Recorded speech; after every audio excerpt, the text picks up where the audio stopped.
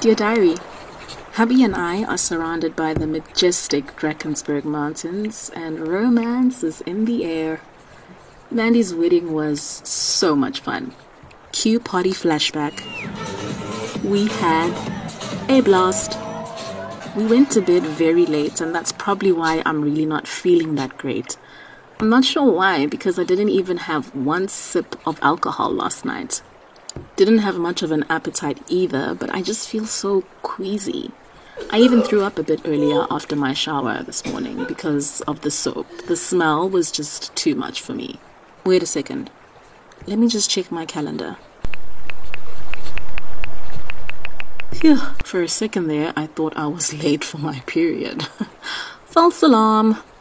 It's only due in a few days. Thank the Pope. Wonder why I'm feeling so terrible though.